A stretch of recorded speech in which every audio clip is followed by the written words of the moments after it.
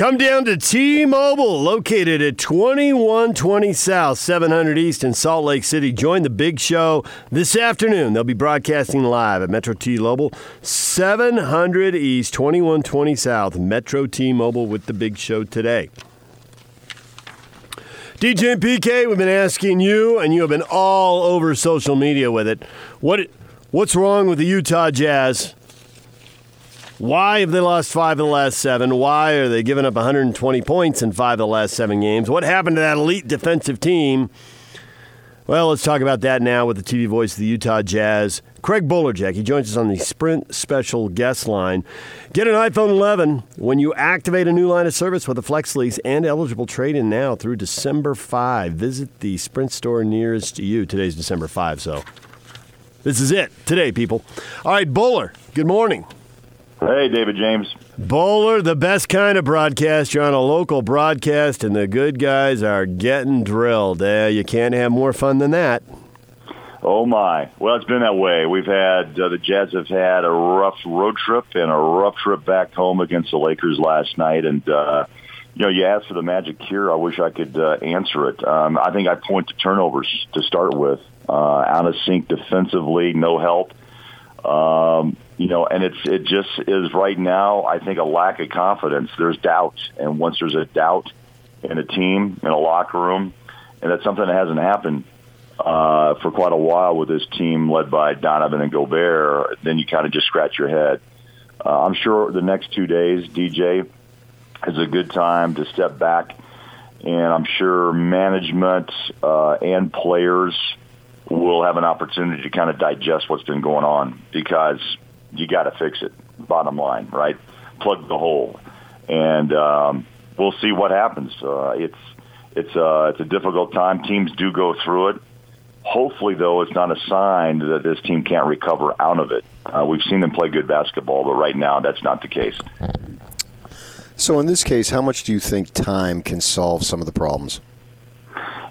Hey, PK, how are you, man? Forgot you're in Cali. Yes, absolutely, but looking good. All right, Utah tomorrow night. Yep. I don't know, PK. The Jazz haven't had much practice time with the road trip as it was over the last 10, 12 days. I don't know if it's time getting away from one another, taking a breath, reset button, all the cliches you want to use, but I think it still does come down to some practice time, but also I think there's got to be some time together and discuss the issue or the issues, and whether that's Gobert and discussing help defense with teammates, whether that's understanding guys why the ball seems to be out of the hands of those who are handling the ball, and the turnovers just continue to pile up. And what really hurts about the turnovers, there's some turnovers that just happen, right? But these turnovers that are going on just seems to be sometimes unforced, but the defense has also put some tremendous pressure on the Jazz ball handlers, and they've had the ball taken away just multiple times. It seems like it's a flood of 2 or 3 at a time, and then you turn and you can't get back on defense and you give up easy points. And the runs are something that have really staggered the Jazz, and it comes in waves. They're not like 10-4 runs. These are 17-2, 24-4 type runs. And when you get in trouble like that, night after night, you just can't recover. And I think that's what's facing the Jazz right now. Absolutely. So as much as it's some of the stuff about the way they're playing in that, how much of it is that there's an elite level of teams separating themselves in the league, and the Jazz just ran into a bunch of them, and the Jazz aren't on that level. They're on the next level. Pretty good teams, but not the super elite. And if you look at the Lakers, the Clippers, the Bucks, some people might say the Raptors or the Sixers. You could probably get a little argument on that, but they've seen all of those teams. How much of it is they're going to play better in the next 5 games because they're going to see maybe one playoff team in the next 5 games? No, I think it's true. I think the Jazz did get buzzsawed by some of the best teams in the NBA. The Lakers, for example, played the second easiest schedule up until the point last night against the Jazz, and then they flip it. And now they're going to take on, the 10 their next 10 games including last night, are teams above 500. And the Lakers have had only two games, I believe, with teams over 500 prior to that.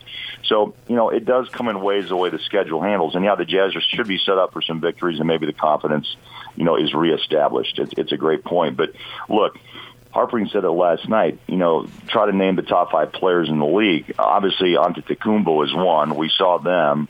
Malcolm Brogdon isn't in that category, but he's a terrific young player and a beast at the guard line. In the guard line, the Jazz had a rally to beat Memphis. Then you head to Toronto, where Pascal Siakam has taken over, the face of the franchise after Kawhi left, and it's a tremendous player. I mean, to see him really up close and really focus on his play without Kawhi tells you just how good he is. And then you go to the very physical and big lineup of the Philadelphia 76ers, and then you come back last night, and Harpering said it, I thought, pretty well. When you break it down, wouldn't you agree LeBron and AD are 2 of the top 5 best players in the NBA as we speak, and you put them on the same team, and the Jazz just have not been able to handle the pressure defensively, which, again, their defense, and that's, again, part of the issue that's forced those turnovers, and the Jazz have paid sorely for it. So they say sometimes when guys are playing, they're not playing well, maybe sit them down a little bit so they can see what's going on.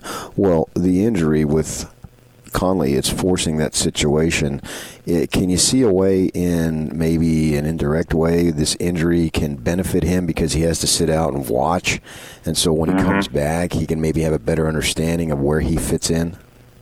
I think it's another good point, PK, probably one that Quinn Snyder hopes will be part of the answer. I think also during an injury, as he said to me last night, it also gives opportunity, for other players to say, hey, it's my turn. I'll step up and take this position, like a Moutier, Dante.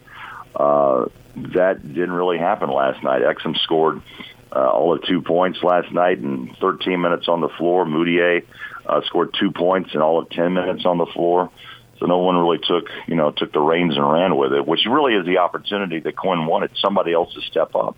But you know what he did instead? He shared the ball at the point with Joe and Donovan and try to survive. How long Conley's out, no guess at this point, day to day. And he'll have to make that decision, PK, whenever he's, physically fit to come back on the floor. But right now it seems to me like they're going to try to survive with a Donovan Mitchell, Joe Ingles point guard combo, point forward, and a 2-guard playing the point. So not an easy time. And Conley has struggled as well. So that also kind of sets the alarm button as well. So PK's probably getting tired of me saying it, but I come in Jazz game after Jazz game and say, man, the bench is just giving up huge runs every time. The game could be in pretty good shape, and it just seems like the bench comes in and all of a sudden they're looking at an 8 or 10 point deficit. And we've seen Quinn Snyder start to mess with the lineup a little bit. But the thing PK and I have hit on recently is how much should we be expecting out of the bench?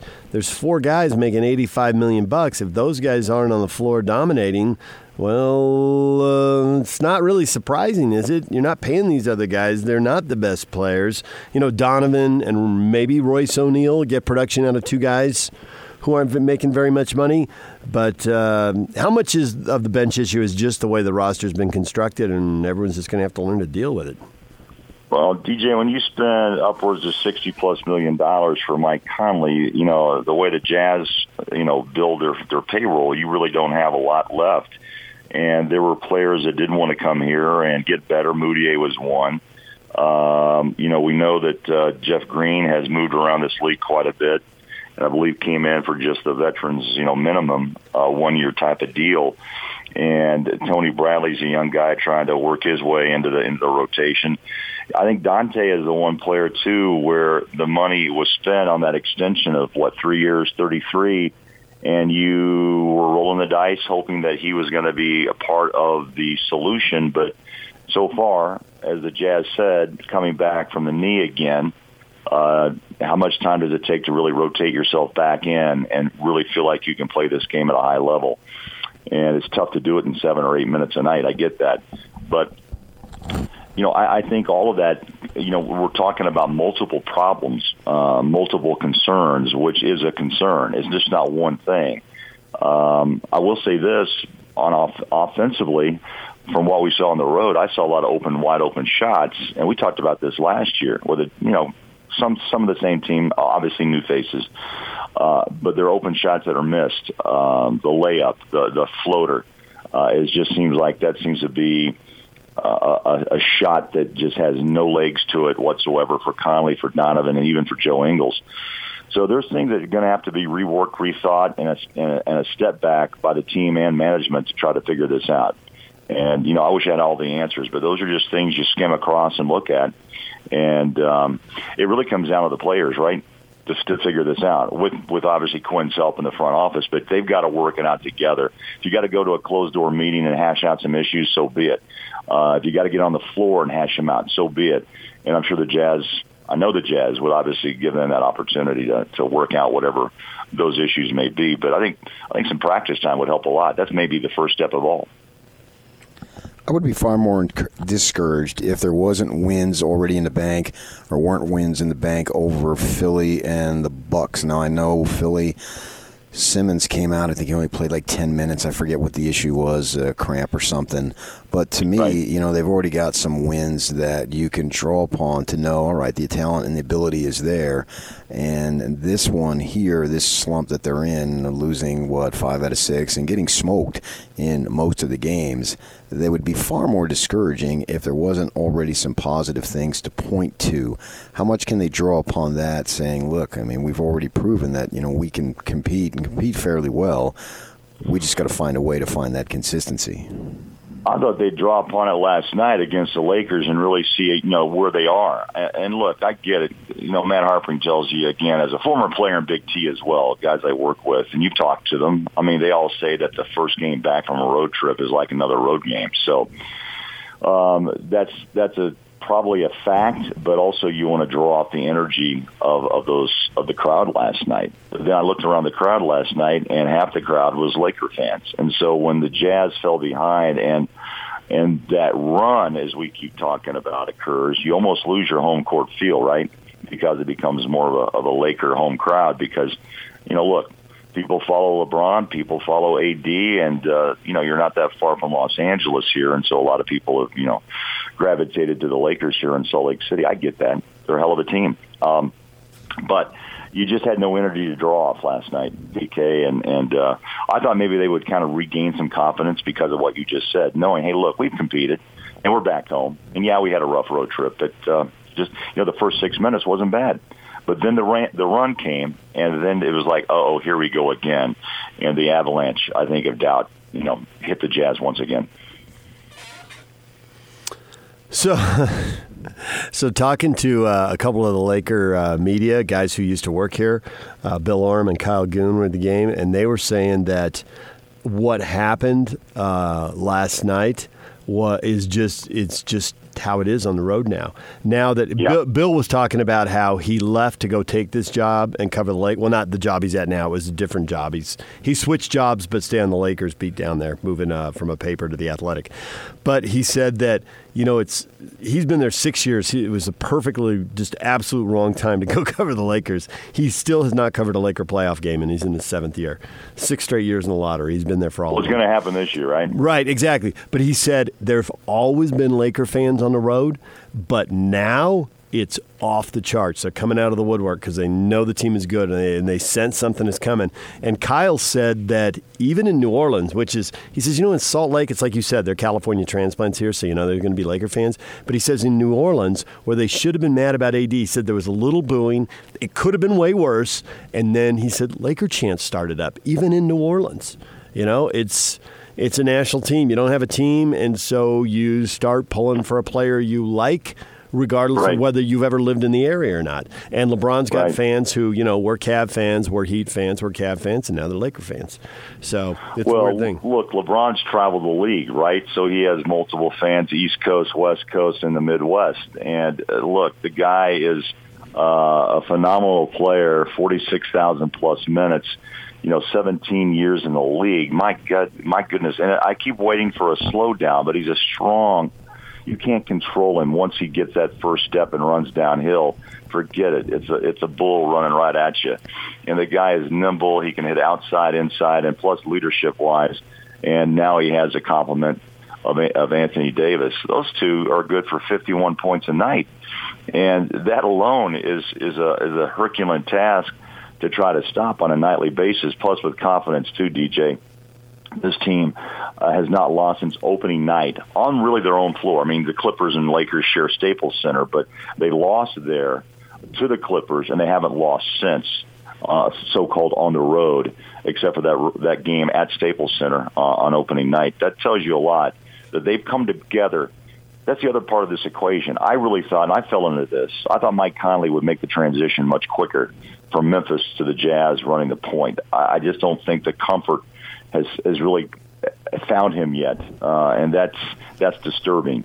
But look how quick Anthony Davis and LeBron have been able to mesh and blend with McGee and Danny Green and even Kyle Kuzma and Rondo. And Dwight Howard plays better than I expected as well. He seems to have found a nice niche for him with LeBron and the Lakers, and just what they need from him, he can easily give that to the Lakers. Greg Bolerjack, TV voice of the Utah Jazz, joining us. Bowler, thanks for coming on. We'll talk to you again next week. All right, guys. Take care. See you soon. Greg Bolerjack on 97.5 and 1280 The Zone. When we come back, Utah football coach Kyle Whittingham. Stay with us. And now, attention, top of the wire on 97.5, 1280 The Zone and The Zone Sports Network.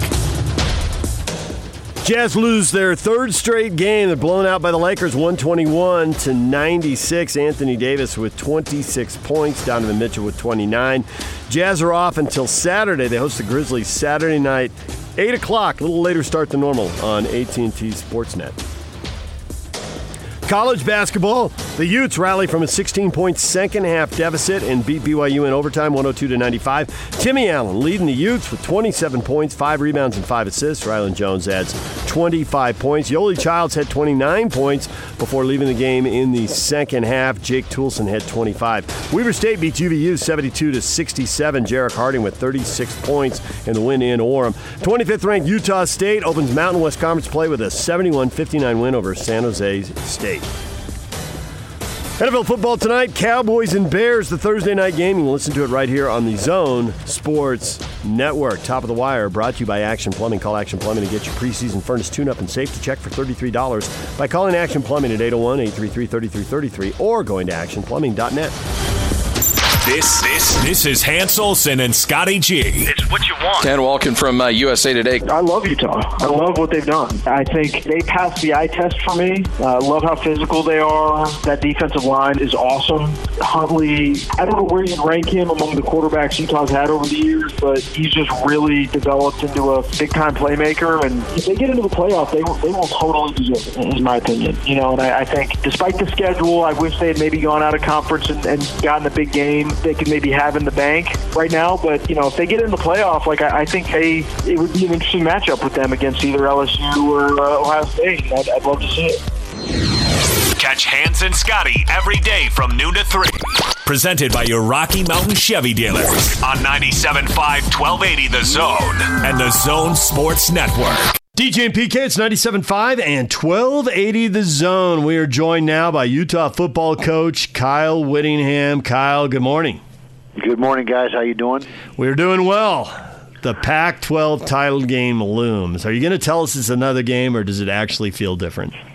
Oh, it feels different. Any championship game feels different. I don't think there's any secret about that, and it is definitely a different feel than the regular season. And so, the positive is a lot of our guys have been here before, so it's not new to them like it was last year. So that's a little bit of a advantage for us. But we've got a good team in Oregon that we're facing, and a lot of weapons, and so we got to be at our best. The things that I've noticed this season that I've been wanting to ask you for a long time, and I'll set it up, is usually when guys are pro material like a Jalen Johnson, they tend to go. You know, the Devils had Harry last year, Benjamin's talking about going, and they don't come back. You not only got one player, you got like 4 or 5 players to come back. I mean, is it your wife's brownies, or how in the heck did you pull that off? Yeah, that was unique because you're exactly right. There was 4 or 5 guys that had a strong case for possibly entering the draft, and I think each one individually did their homework the right way, talked to the right people, and ultimately made the right decision. They all came back. I believe all of their stock has risen. What the guys were talking about in that group, and they've all got their degree now, and so a lot of positives. But there is risk coming back. There's no doubt about it. But hopefully we continue down this path of them having a great experience and like I said, putting themselves in better position. So it was very predictable that some of these guys, Zach Moss is having a big year. Well, no kidding. But you have been helped by some guys that the fan base didn't know much about. Did you know, for instance, Brant Kuithe was going to end up being such a difference maker here in the final third of the season?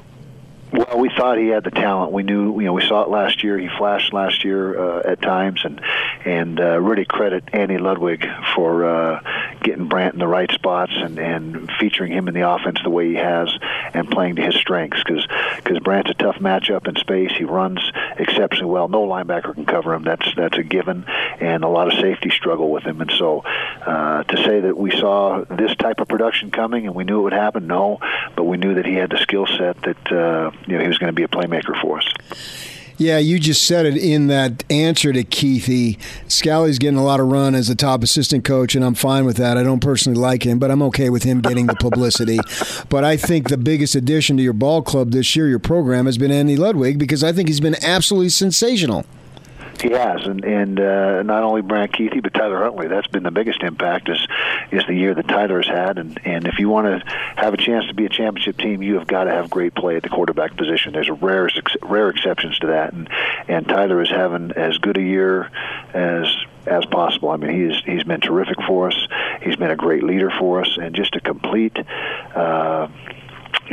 just a different person this year, and it's great to see that happen. 75.5% completion percentage. You've coached for a long time. You got a lot of friends who coached. How many coaches have had that luxury of a quarterback and a passing game that are that efficient? Very, very few. And you talk about the other things, in addition to that completion percentage, is his yards per attempt, which is a really critical stat in the throw game. You got to be, you got to have a good yards per attempt if you're offense, on offense and defense. That's something you look at to try to limit. And then you look at his touchdown to interception ratio, which is off the charts.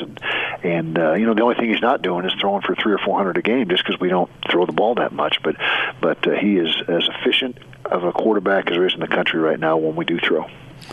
So with all these guys coming back, thing that you've emphasized and your players have emphasized, and I'm kind of a cynical dude, but since I've been around your program for a number of years, I see it's really true, and that family aspect of it, I don't know, it's because we're in a smaller place as opposed to some of these Pac-12 teams that are in these major metropolitan areas, much bigger than when we are. I don't know if that contributes for whatever the reason is with this family atmosphere, but I think part of the reason that all these guys came back and said no to the NFL is because they enjoyed that family atmosphere that you are responsible for creating and cultivating. How much do you think I'm right in that, the family atmosphere, and then something that you can pitch to recruits is, guys, man, we got something different here? Well, I would say it was a big part of their decisions, and each of them mentioned that as well. When I had the chance to sit down with them, and that culture is something we've worked hard at for a lot of years, and what it boils down to is our guys genuinely love each other and love to be around each other. It is a family, it is a brotherhood, I guess you could say, and that's something that makes coaching these guys very gratifying. I mean, you don't want to. It's tough to coach a bunch of individuals and guys that are fragmented, and fortunately for us, we're blessed. Here at University of Utah, where that's not the case, and our guys really care about each other, like I said, and they're great teammates and they're unselfish. So what do you do to foster that and make sure that, California guys don't hang with California guys, and that, guys don't hang by race or by grade level? The seniors are good to the freshmen and all that. I mean, what do you do intentionally that manages that? Well, first of all, it's almost self-perpetuating. I mean, guys come into the program, the new guys, and we have a saying here that you will become us. We won't become you. You'll become us. And that's something that the guys learn very quickly here, is we have a way of doing things and a way about our football team that is how it's going to be. And they they just join in and away we go. We're also, in my opinion, one of our main strengths is the diversity on this football team. We're, in our opinion, the most diverse team in America. We have almost exactly 1/3 African American, 1/3 Polynesian, 1/3 Caucasian. I don't think there's any team in the country that has that blend like we do. And then you got the religious backgrounds, and we got religious backgrounds from all different religions, and then we also have the age difference. We have 18-year-old freshmen and 25-year-old returned missionary seniors, and so we've got the whole spectrum of players here. I don't want you to give away game plan, but Sewell, you mentioned him as on the offensive line, considered by many to be the best offensive lineman in the country. You didn't play him last year when they came into Rice Eccles because he had an injury. Obviously, he'll be on the field in the Pac-12 title game. How do you handle that from a defensive perspective? Yeah, he's a great football player. There's no doubt about it, and you're right. There's a lot of people's opinion that know a lot about football believe he might be the best offensive lineman in the country. He's yet to give up a sack this year. I think he's only given up 7 hurries, which that's just almost unheard of. You have that type of a year when you're talking a 12-game season, but I can say this: we've got some pretty good guys up front of our own, and Bradley and I. That'll be a great matchup when Bradley goes against Sewell, or whether it's Mika Tafua, and I think that might be the most intriguing matchup in this game going in is the Oregon offensive line against the Utah defensive line. There's rain in the forecast. If it really comes down and is a major factor, how does that change the game? Well, it could change depending on how much rain you get, but the bigger factor, DJ, might be the wind. There's 17 to 18 mile an hour winds projected, and that has more of an impact on what you do offensively than rain does typically, unless it's just a torrential downpour. And so we'll just have to see, but typically that means the run game becomes accentuated, and the team that runs the football better is most likely going to have the better chance to win. How good does it feel to remain undefeated in your 60s? Feels great so far. It's been about a week, but so far so good. Yeah. And he thinks I like crazy stats. Well, I brought it up in Tucson, but I didn't bring it up the other night, so I thought I should bring it up now. That's right, you didn't. Yeah. 1 game later. I guess we're 2-0 now. Yeah, you're 2-0, man. You're rolling. That's good. Let's keep it going. You got that wisdom finally. That's right. All right, Coach, thanks for a few minutes. We appreciate it. Okay, guys. Great being with you. Thank you. Bye-bye. Kyle Whittingham right there. He mentions the yards per attempt, PK. Tyler Huntley, 11.1 yards. Is that good? That is beyond good. That is some type of excellent, fantabulous. Hurts and Tagovailoa are the two guys who get more. Even Barrows at 10.9. Tua Tagovailoa 11.3, and Jalen Hurts leads the country at 11.7. I mean, that is elite. It's like you drop back to pass, you're picking up 10 or 11 yards. You don't need to know much about football to know how awesome that is. I don't know that I've ever seen a quarterback in all this time of watching college football who has improved from his first year as a starter, which in his case would be his sophomore year, to where he is now. The transformation of Tyler Huntley has just been absolutely remarkable, and you have to give credit to the young man for sure. But Ludwig, as I said in my questions to Kyle, deserves a ton of credit. And the thing that I love about Ludwig is that he was adamant right from spring ball, I will put the plays on the table that Tyler will not have to worry about running because I'll make sure this is the play. There will be no decision. And he was so emphatic about he's going to be a quarterback, not this runner dude where he ends up with 10 more carries in any given game than Zach Moss. And we haven't seen that. Ludwig from the spring called his shot, and he has delivered to the utmost. And again, the credit needs to go to Huntley for being able to execute it. But the improvement that Tyler Huntley has made has just been so amazing to me. And I have to admit, I was not the biggest Huntley fan based on the work that I had seen. And then you see this year, and you have to be a fan. You have to pay him, as far as his playing ability, the utmost respect, because his play has been absolutely brilliant. Yeah, he started to improve, and Kyle talked about this on one Tuesday media session probably a month ago. You could see things starting to click for him once he got past that 10th start or so. His last 4 starts before he got hurt last year were great. You could see it coming. But this is a level above that, and I think in addition to praising him and praising the offensive coordinator, I think you got to praise that whole receiver group because none of them get treated like a star. They get 1 or 2 chances a game to make an impact. They have really minimized the drops, and they've also maximized the big plays, whether it's going and getting a 50-50 ball or, and this is one area they've really excelled at, and it's why his yards per attempt are so high. The passing game's now designed, the guys are executing it, they're running for yards after they catch the ball. It seemed like there were years where that never happened, and if they did complete the pass, the guy was tackled immediately. And now, I like how you said that very fast, almost like a mental image. Exactly. And now you're routinely seeing guys catching, and they're making a play, and then they're running for the yards after the catch. And who doesn't love yak? Yeah, I mean, I do, but to me, they're just doing what they're supposed to do.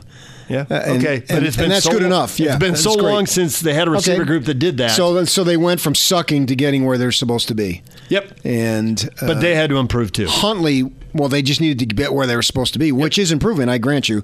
But Huntley has not just improved. He has taken it up 25 notches. The quantum leap forward. Yeah. Yes. And I don't think I really believed in him even though 4-0 deal in October last year because if I remember correctly, they didn't beat anybody. They played teams with losing records. And not that they've beat a ton of teams this year, but they've at least beat teams that are 7-5. Yes, they have. And he has been absolutely brilliant. And I would suspect that he's going to continue that against Oregon. I have no reason to think otherwise based on 11 games. And he's making all the right decisions. And Ludwig has been creative in his play calling with a number of different ways to get playmakers the ball. See, that's where I think that the receivers have been some of their best work has been on fly sweeps. And Keithy, he's not a traditional tight end coming out of the backfield. That's where and they haven't had the drops. No, Samson Nacua has had a brilliant season. I think that where he was and where he is now, and good for them is that he's a junior. And Thompson has shown a little bit like he's ready to break out. We're still waiting because he's got all the measurables for sure. You look at him and you look at a kid like Devin Lloyd on the defense. You think, wow, they were blessed with the phenomenal attributes to be able to go succeed, and they all have. So yes, you have to credit the receivers, but to me, it's Huntley and Ludwig. The way they've been working together has just been the difference. The defense, once those guys came back, Fotu and Anai and Blackman, they were going to be really good. Now, there's been some other guys who've stepped up and waited their turn, and they've become good. A kid like Burgess jumps to mind big time. I expected Bernard to play well. He had to bide his time because they had some seniors ahead of him. But he's played really well. Which is zero surprise. Right, especially behind that D-line. I've always thought their linebackers should be bigger stars than they were, and it's really happening these last couple of years. Yeah, to me, he's an NFL kid, and so they were fortunate enough to be able to get him, and he's plugged the hole that they needed. He's not a surprise, but the play of Tyler Huntley is the number one surprise. In my mind, he should be Offensive Player of the Year for the 2019 Pac-12 season. And I don't have a vote. I would vote Jalen Johnson, which normally they don't give it to a DB. It tends to be a lineman or a linebacker.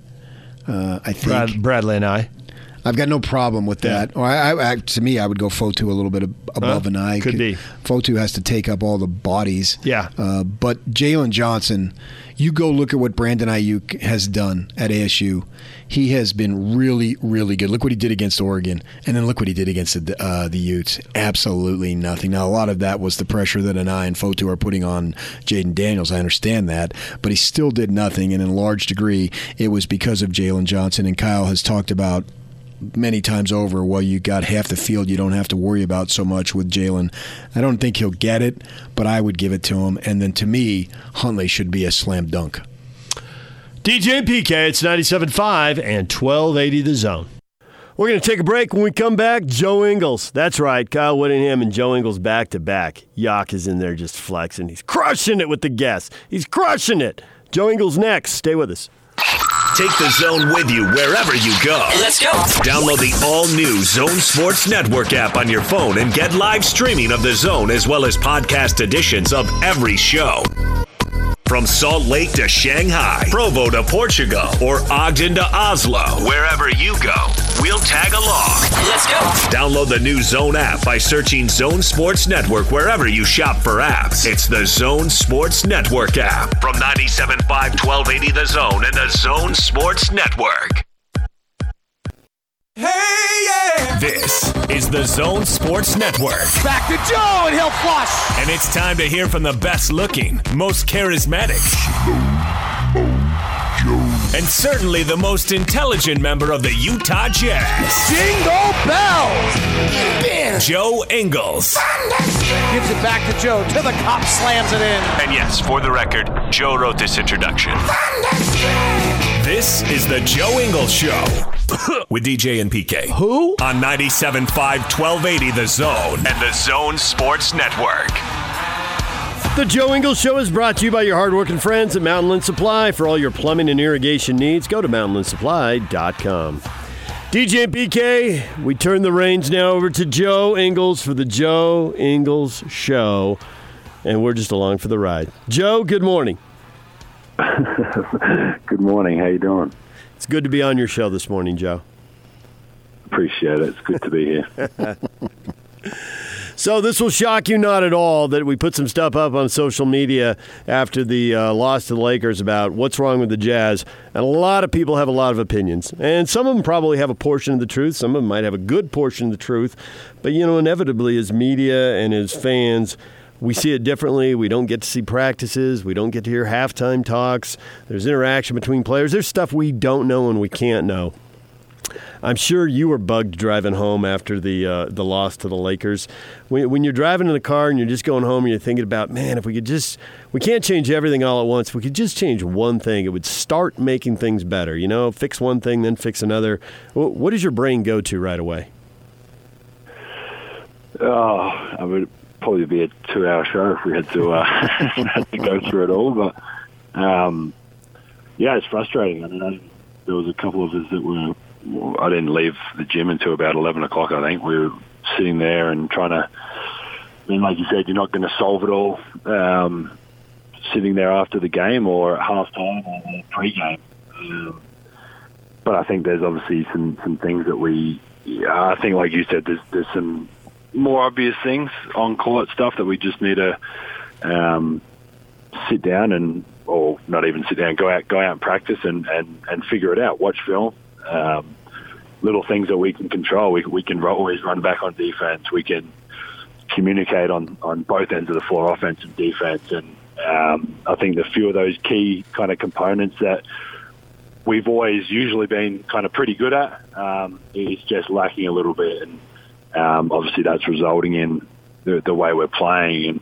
And it's one of those. I think I said it last week. We're finding your way and trying to figure it out. We do have new guys, and I'm not going to say that every week because people will think it's just an excuse, but it's always going to take time. And like I said, I'm definitely not making any excuses for how we've been playing. Kind of those last however many 3, 4, 5 games, whatever it is. But we've been putting ourselves in horrible positions, being down 20. Some of the games we've been, it's like it's woken us up, and we've played well in the second half or a third quarter or whatever it is, and got ourselves back in the game. And even last night, I think we started the game reasonably well. We were down kind of for whatever 4 or 5 at quarter time, and it's kind of like we fell off a cliff after that. It just went all downhill. So today will be a good day for us to get in and practice and watch film and kind of get back to some basics of what we need to do to be the team that we know we can be and that we've showed this year at different times. How much of it is mental versus physical? Probably bits and pieces. I don't know what percentage it is, but definitely a bit of both. I think. There was times. I know. Everyone knows I showed a bit of emotion on court, but I think I even got caught showing some bad emotion. You get drained by things happening continuously, and there were certain parts in the game that we are usually really good at, or things that we usually do really well that we're just draining because we practice it, we do it every day, and then for it to still happen and not just last night, it's obviously kind of over that period of games that we haven't played to the level that we should be playing at. It's draining, and you've got to get to the next play, as coach would always kind of say, is if you miss a shot, turnover, whatever it is, we've got to get to the next play and focus on that. And I think we've struggled with that. We haven't got to the next play, and it's kind of snowballed into 3 or 4, 5, 6 possessions instead of being one. And I was getting a great shot or getting a stop defensively and trying to kind of fix it and turn it around as soon as possible until instead of it snowballing like it kind of has. You know, obviously the defensive numbers have been much worse than they were. They were really good there for the first 15 games of the season. And as I watch it, I think, well, you know, there are times there's bad defense, but also I feel like the defense is put in a really bad spot. You're in transition a lot. The turnover numbers seem to be up, and it's not always the same player. It doesn't always seem to be the same situation. The only constant seems to be, my gosh, you're getting back in transition and the numbers are against you, and that's always going to sink the defensive stats. What can you do to cut down on turnovers as a group? Yeah, I think it's been a huge thing. I think, and tying in with turnovers, I think is not necessarily kind of bad shots, but shots where we're not in a position to get back. So when you're not expecting it, or we've got late in the shot clock because we haven't been able to execute what we're trying to do, and that, as silly as it kind of sounds, but that goes back to what I was saying with, like, if they get a bucket or we have a breakdown, we don't inbound the ball quickly, we don't push the ball up, and then we get stuck in a bad possession. We either, like you said, have a turnover when maybe we miss a shot that goes awkwardly off the rim or something like that, and then we're 5-on-3 or it's 4-on-2 or whatever it is. And I mean, Coach always says that's defensive transition defense is something that we control. We can all turn our shoulders and run back. That's everyone can do that. Coach can do it. You guys can do that. Anyone can do that.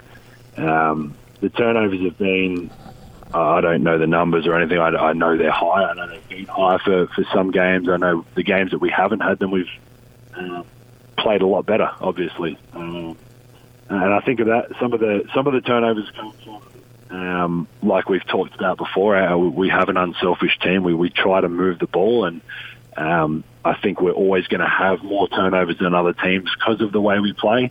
And some of them are just bad turnovers, and they're the ones that really hurt you when like I said, when you're not in a position to get back, when it's a pass or a shot or a possession that's just ugly, and that's the ones that hurt you, because then you've got LeBron coming full steam 4-on-2 or whatever it is, which is a pretty impossible task. So it goes to little things, our passing, making sure we have accurate passes, making sure we're in the right position, offensively making sure we're spaced in the right spot, so that if I do throw it to Donovan, someone's not standing next to him, or the big's not in, whatever we could name a million different scenarios, but like a few little things like that, better passes, spacing, will really turn or put our turnovers down.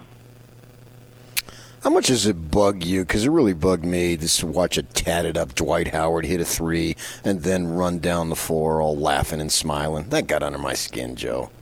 Yeah, it really pisses me off. Little things like that, and them dancing on the baseline. I think, I'm not sure what quarter it was, but LeBron drove one time and shot a left-handed floater or whatever it was, and that's where it gets to the point of, like, as a team, you've got to man up, and I could use some other very explicit words, which I'm not allowed to, but at that point, like, not that they're trying to embarrass you, because they're having fun, they're playing well, obviously. I mean, you can't fault them for that. We have fun too, and we're playing well and up 20 points or whatever, but as a team that's happening to, you want to make a stand. You want to do what you have to do to stop that. And obviously for us, that starts from the start of the game of coming out the right way and playing a lot better, not having turnovers, taking good shots, playing defense, which we've been consistently over the 6 years I've been here, been really good at. So I think one of the best things, obviously we always talk about getting to play pretty soon. We have a game on whatever it is, Saturday at the moment, coming up, but we really haven't had any practices, which for a team that's plays the way we play and haven't been able to practice. I think these next 2 days is going to be really good for us to get in the gym and watch film and actually get out there and practice together and have 2 days of that. I don't think you guys probably know better than me. I don't know if we've had that all year this year so far. So, we're looking forward to these next couple of days, and I think we'll be able to get some really good stuff done and come out on Saturday and put out a lot better performance, which everyone deserves, especially obviously our fans that spend a lot of money to come and watch us play. So we've talked about bringing the whole team's got to come together. There's a lot of new guys, and it's a process and all that. And fans, as they tweet at us and hit Facebook up and social media and all that stuff, they'll say, we've been through this before. Here we go again. Why do these stretches keep happening? I'm thinking, well, for 10 new players, they haven't kept happening.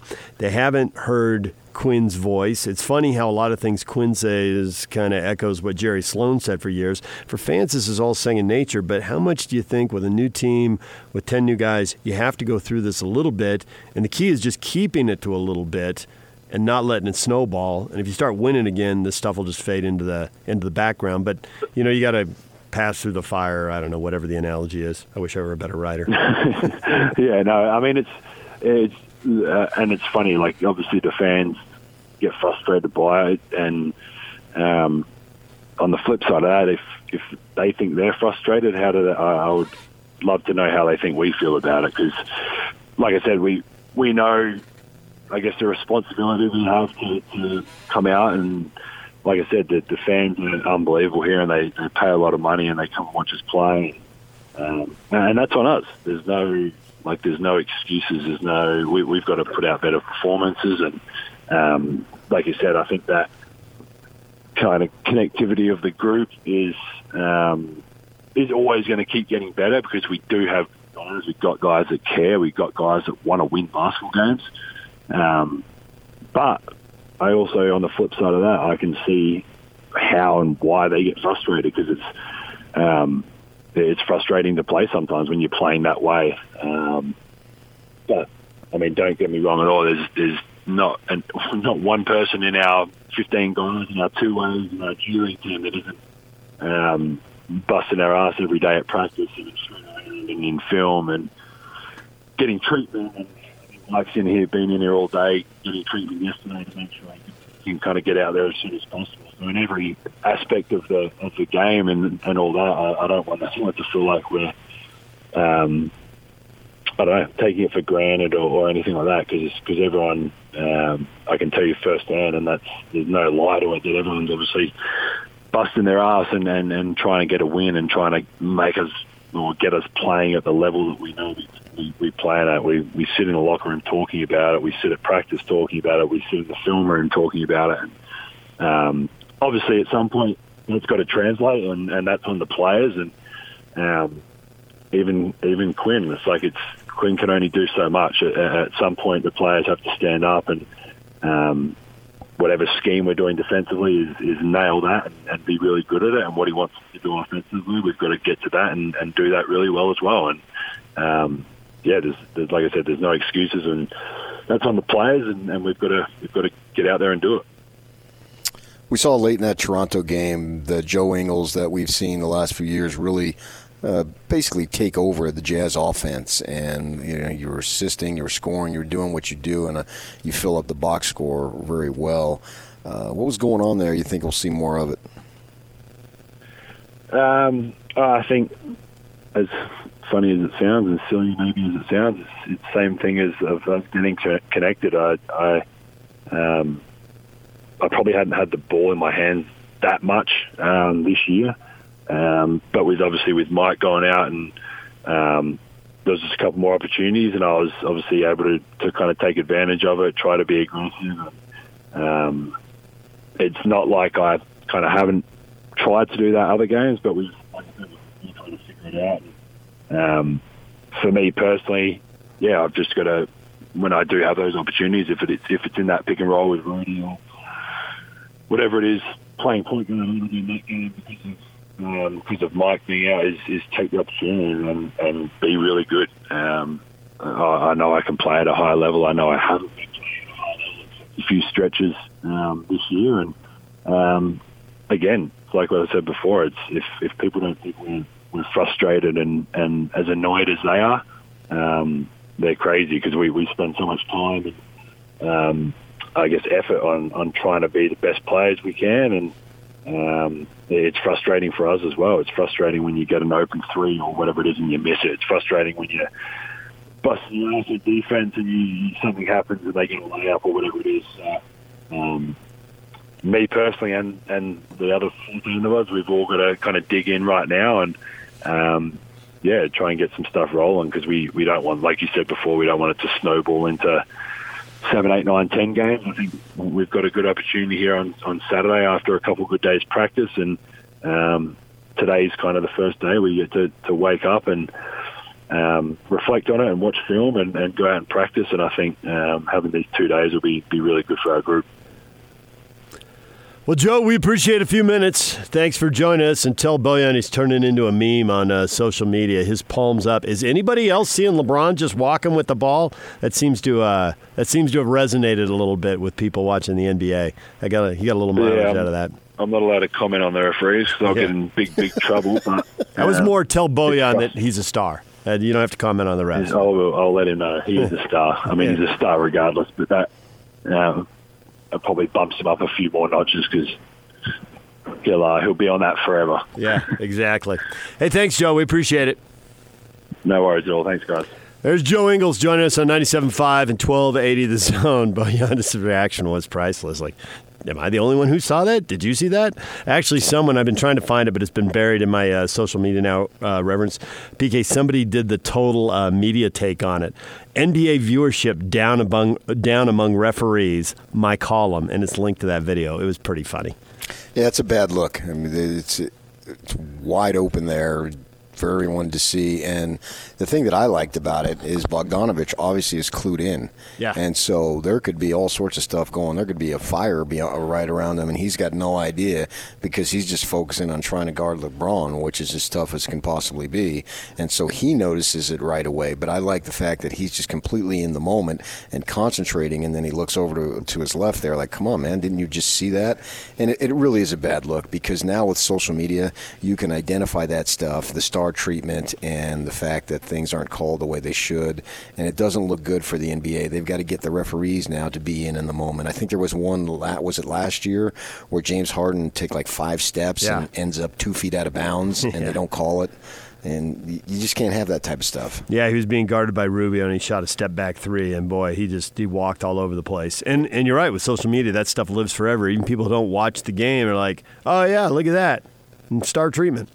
Right, then it turns into like buffoon wrestling or something, and the game is tough enough to referee. No one's saying that it isn't, but when there's stuff like that that's completely and totally obvious, it's got to be accounted for. DJ and PK, it's 97.5 and 1280 The Zone.